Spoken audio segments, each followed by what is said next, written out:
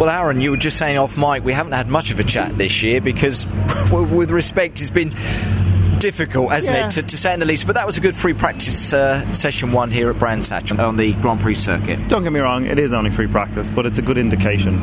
Normally, our back's up against the wall from free practice one onward. So I think it's encouraging, but I wouldn't, count my chickens just yet. I'll wait and see how we progress the rest of the day, but I'm feeling comfortable in the car. It's been a tough all year at certain points, but we can just hope that this weekend will just end on a bit of a high. It'd be lovely, like I say, to go on a high, wouldn't it? That's it. It's been a memorable year for probably all the wrong reasons, but I've still enjoyed it nonetheless. And everybody has worked really hard here. Just, we were slightly on the back foot to begin, but it's been chipping away, and I think Josh's interjection into the team has been valuable. Although it was sad to lose Dan, but it is all starting to come together. So. Yeah, we'll see what we can do this weekend. When you look at the year, like I say, those highs and lows, I suppose the low point would be at Croft, the accident there as well, but some happy times as well, very much for you on the personal front as well. To be fair, the guys in this team are just the best bunch of lads I've ever come in contact with in motorsport. I love the weekends because of them, and and it makes it all that more enjoyable. And yeah, we've had a few issues throughout the year, but that's life. This championship is very hard, so it's about optimising what you have, and you look up and down this paddock and teams have done a superb job. And I think it's been a long old slog to kind of get the most out of the car. So. Yeah, we'll see what happens. It's hard as well, taking, with the greatest of respect to everybody, the team, the car, and the way that things have gone for you this year.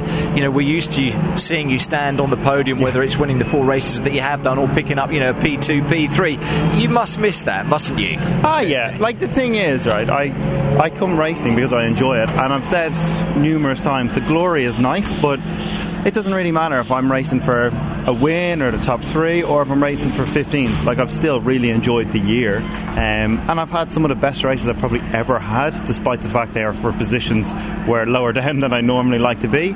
So yeah, the glory is nice, and you do miss it, but it's definitely not everything to me.